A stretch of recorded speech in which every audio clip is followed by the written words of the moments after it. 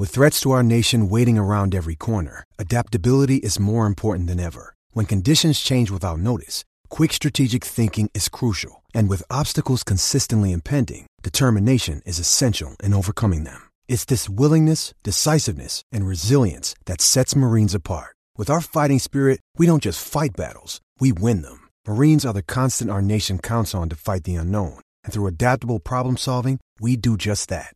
Learn more at marines.com. Another day is here, and you're ready for it. What to wear? Check. Breakfast, lunch, and dinner? Check. Planning for what's next and how to save for it? That's where Bank of America can help. For your financial to-dos, Bank of America has experts ready to help get you closer to your goals.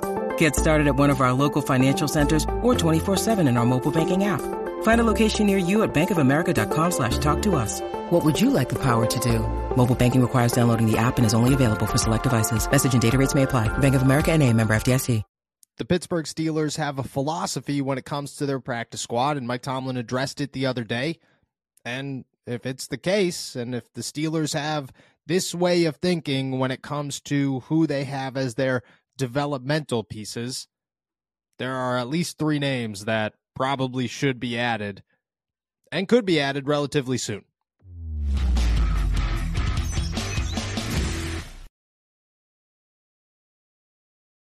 What's going on, everybody? I'm Noah Strackbine. Thank you for jumping on to Steelers To Go, your daily to-go cup of Pittsburgh Steelers news and analysis. Find us on youtube.com/allsteelerstalkers. Subscribe anywhere you get your podcast. The Pittsburgh Steelers, well, they've moved on from 2 practice squad guys. They've cleared up space for additions.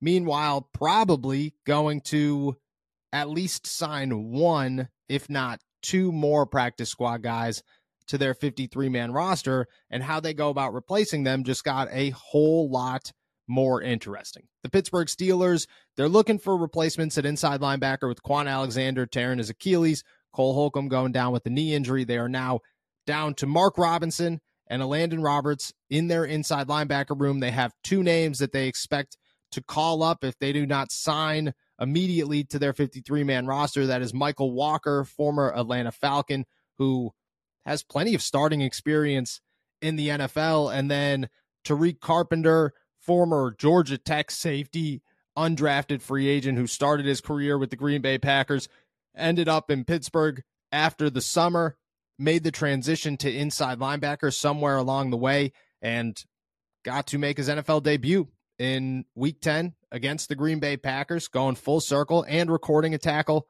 on a kickoff. Great weekend for the Pittsburgh Steelers, and strong options to replace Quan Alexander and Cole Holcomb.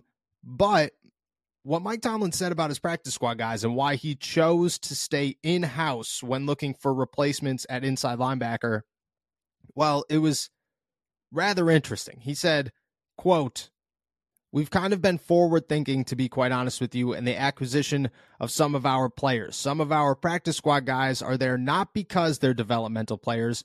They're there because they're capable players. They're just readying themselves for an opportunity." That's what you could say about both Walker and Carpenter, and really the Pittsburgh Steelers philosophy as a whole. They've had guys like Anthony Miller in the past who have been on the team for a couple of years, but never made an opportunity or never had an opportunity to get called up to the active roster. But he wasn't a guy, a former second-round pick, who was considered a developmental piece. He was a guy who was considered a worthy veteran that the Pittsburgh Steelers had in their back pocket just in case they needed a wide receiver. And there have been names in the past that follow suit with that, and current names that also follow suit with that. And now that the Pittsburgh Steelers have 2 openings and are expected to have 2 more by the end of the week, there are at least 3 names that fit that philosophy, that if the Pittsburgh Steelers are looking for guys just to not only learn right now and to be familiar with the offense and the defense right now, but to get a glance at these guys and to get a look at them for the future and to get them comfortable in a system where maybe they're thinking a little bit more long-term and thinking more into 2024, well, there are 3 names that they should highly consider. We'll start on defense. This one just got released yesterday from the New York Jets practice squad. He's 27 years old. He hasn't had too much of an opportunity in the NFL, but in small stints where he has played, well, he's played well. That's Greg James, former New York Jet, nickelback, could play a little bit of outside, but more of a smaller guy, has played 2 games this season, started 1 against the Philadelphia Eagles, allowed just 33% of passes to be completed that were thrown his way in 41, I believe, defensive snaps against a Philadelphia Eagles team that, the Pittsburgh Steelers played them a year ago, and it got ugly real fast. It was an impressive outing, and James has had a few impressive outings throughout his career, and he's not a guy at 27 years old that you're looking at and saying, this is a piece for the Pittsburgh Steelers, but he's probably the lowest name on this list. I would say probably by far the lowest name on this list that could be an impact player a year from now. I look at him as an opportunity to maybe replace a guy like James Pierre. Think about the Pittsburgh Steelers cornerback situation, and this will lead into guy number 2, but we'll get there. If the Pittsburgh Steelers next season move on from Levi Wallace, maybe Patrick Peterson, I'd say that's a big maybe, but possibly Patrick Peterson. They move on from James Pierre, who's on a 1-year deal. That's 3 guys gone. Chandon Sullivan, you could almost certainly add his name to that list as well. And maybe Elijah Riley, but with his versatility and his capabilities on special teams, I think he's at least got an opportunity to stick around for the summer. The rest of those guys, I think, could be gone in free agency. And the Pittsburgh Steelers are then looking at Joey Porter Jr., Corey Trice Jr., who has yet to play an NFL game, and Darius Rush, who bounced around and now ended up in Pittsburgh and played 1 game, but then was inactive the next, and you don't know what the future holds for that guy. But I think that it kind of all comes full circle there. If the Pittsburgh Steelers add a guy like Greg James, you're looking at 3 very young guys. I'd say Corey Trice is still technically a rookie. 2 other second-year guys. A veteran in James who isn't going to contribute much but can replace a guy like James Pierre, and then you get more of a fresh start, and then you just have to worry about going out and finding a veteran who could be the starter opposite of Joey Porter Jr. if you don't go and land somebody in the NFL draft. And you ask any draft analysis or any draft expert right now, and the Pittsburgh Steelers will be hunting for a cornerback come April. So at that point, they have a very young room with a new James Pierre, possibly a new nickelback if James is good enough to be on the field full time. That's a great place to be for the Pittsburgh Steelers, a revamped room for a much-needed revamped position at cornerback. Makes a ton of sense, which leads me to my second guy, Greedy Williams, who has dealt with injuries and hasn't been super successful in the NFL. I will admit that one. Should have turned out a lot better than he did, but somebody at some point's got to recognize that this guy's only 25 years old, and you are not taking a very big risk on him. The risk-reward factor here, huge. Why not? What has Greedy Williams done that makes you think, maybe the Pittsburgh Steelers shouldn't approach the former Cleveland Brown when he's this young and at times had that much talent and was believed to be a starting cornerback in the NFL, and all the Pittsburgh Steelers would have to do is sign him to their practice squad and say, hey, adjust yourself to the situation. We'll see what happens. Chances are you're not going to get on the field this year, but in a year from now, you are certainly an option to come in here and compete for a roster spot and maybe even a contributing role on this defense. He's that young, and if it doesn't work out, who cares? He's a practice squad guy. Most guys on the practice squad last 2 weeks. Doesn't mean anything. There is zero risk in signing a practice squad guy, but a guy with, some serious upside there in Greedy Williams, who maybe hasn't put it together, but a lot of guys don't put it together on their first NFL team. You move on to the second one, and then all of a sudden they're good. Look at Josh Dobbs. He's a prime example. In a normal year, Josh Dobbs would be looking for a job. Instead, he is starting for the Minnesota Vikings and taking the city by storm. Why can't that happen to a young corner in the city of Pittsburgh?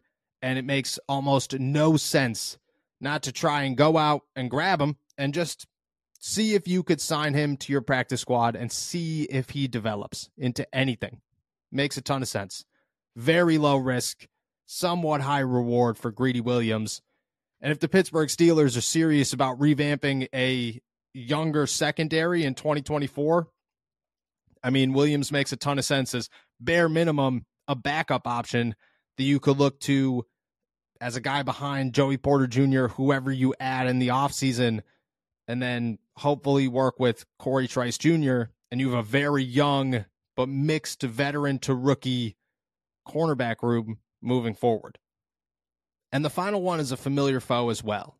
La'el Collins, offensive tackle, former Cincinnati Bengal, free agent right now. There was a bunch of hype earlier this year, earlier in the season, a little bit in the summer, where, oh, the Pittsburgh Steelers, all these teams should go out and sign La'el Collins. He's healthy now. You have to go and get him. And I jumped on that train. I said, why not? Why wouldn't you consider signing La'el Collins if you could get him for cheap? And then the narrative took off that he wasn't going to be cheap, and everything faded. And then nobody signed him. He's just chilling, waiting for a job. And at week 11, you're thinking one of two things. If he was a different position, maybe on defense, you'd be thinking, okay, this guy could sign because he's a veteran and he could help a team make that final push for the playoffs and really solidify a defense or a team as a whole.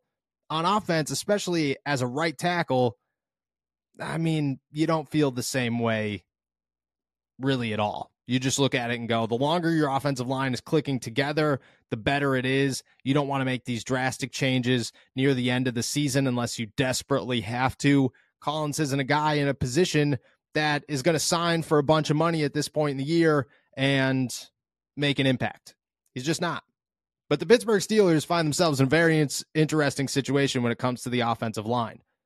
Right now, Broderick Jones is taking over on the right side, and he's dominating, and he has made everything click, and you got to give him every prop in the world because this guy, he looks just as good as everybody could have thought he looked, and he has totally changed the dynamic of the Pittsburgh Steelers offense, and especially their running game, and has made life a hell of a lot better for Najee Harris and Jaylen Warren. And the replacement of Chuks Okorafor, I mean, that was the easiest move the Pittsburgh Steelers could have made. But the long-term solution here is not for Broderick Jones to be a forever right tackle, and I don't think that the Pittsburgh Steelers think that Dan Moore is going to be a forever left tackle. I just think that right now, Dan Moore is better than Chuks Okorafor, and the Pittsburgh Steelers understand and acknowledge that, and they had to make a move that was necessary. And it worked out, and I'm not judging them for it. I think it made a ton of sense, and I think it was the correct call. But next season, why not see if you have other options? And if La'el Collins could come in here now, add himself to the practice squad, prove that he's healthy, slowly work his way into the Pittsburgh Steelers offensive scheme and learn it through the back half of the season, why not? It also gives you another reliable veteran option at right tackle just in case something happened, because if we're going to be honest, putting Chuks Okorafor back out there is not your best option and is going to lead to some struggles. And I think the Pittsburgh Steelers understand that they wouldn't necessarily be jumping and screaming in excitement to go and do that. Why not add Collins? Again, zero risk, a ton of reward. If this was a while ago, this is an unbelievable thought. This is a are you crazy? This doesn't make any sense. You're living in a dream type of scenario. In week 11, this makes a ton of sense, and the Pittsburgh Steelers should certainly go out and add La'el Collins and say, hey, best case scenario, you are our starting right tackle next season, and Broderick Jones is our left tackle. And that takes a huge weight off of their shoulders when trying to fix an offensive line in the offseason and having minimal options to do so. Why not? If you were going to tell La'el Collins, hey, come to the practice squad, we'll check you out throughout the year, we'll see what's up, and then we'll talk about a deal in the offseason, why would he say no? Why would he not want to go compete and try out for the rest of the year and earn a bigger deal maybe than if he just sat around and he's 30 years old next year and somebody signs him for whatever, but it's not really a ton of money or that good of an opportunity? I mean, that depends on where he's looking in a contract, if he's looking for his pockets or if he's looking for a spot to compete. But if he's looking for a spot to compete, Pittsburgh makes all the sense in the world. And for them to sign him makes all the sense in the world for them. Those are three names that the Pittsburgh Steelers should consider if this is their philosophy. I believe it is. And I don't know, it just makes a ton of sense. It makes the practice squad much more interesting for the Pittsburgh Steelers. It just, you look at the situation as a whole and you go, you could really add some guys that bring some juice to this team and aren't just whoever off the street. You could really add some guys that you could see what the potential still is and if they're capable of playing in the NFL, and then make a decision later on. And that's what they did with Michael Walker. That's what they should do with names like La'el Collins and Greedy Williams.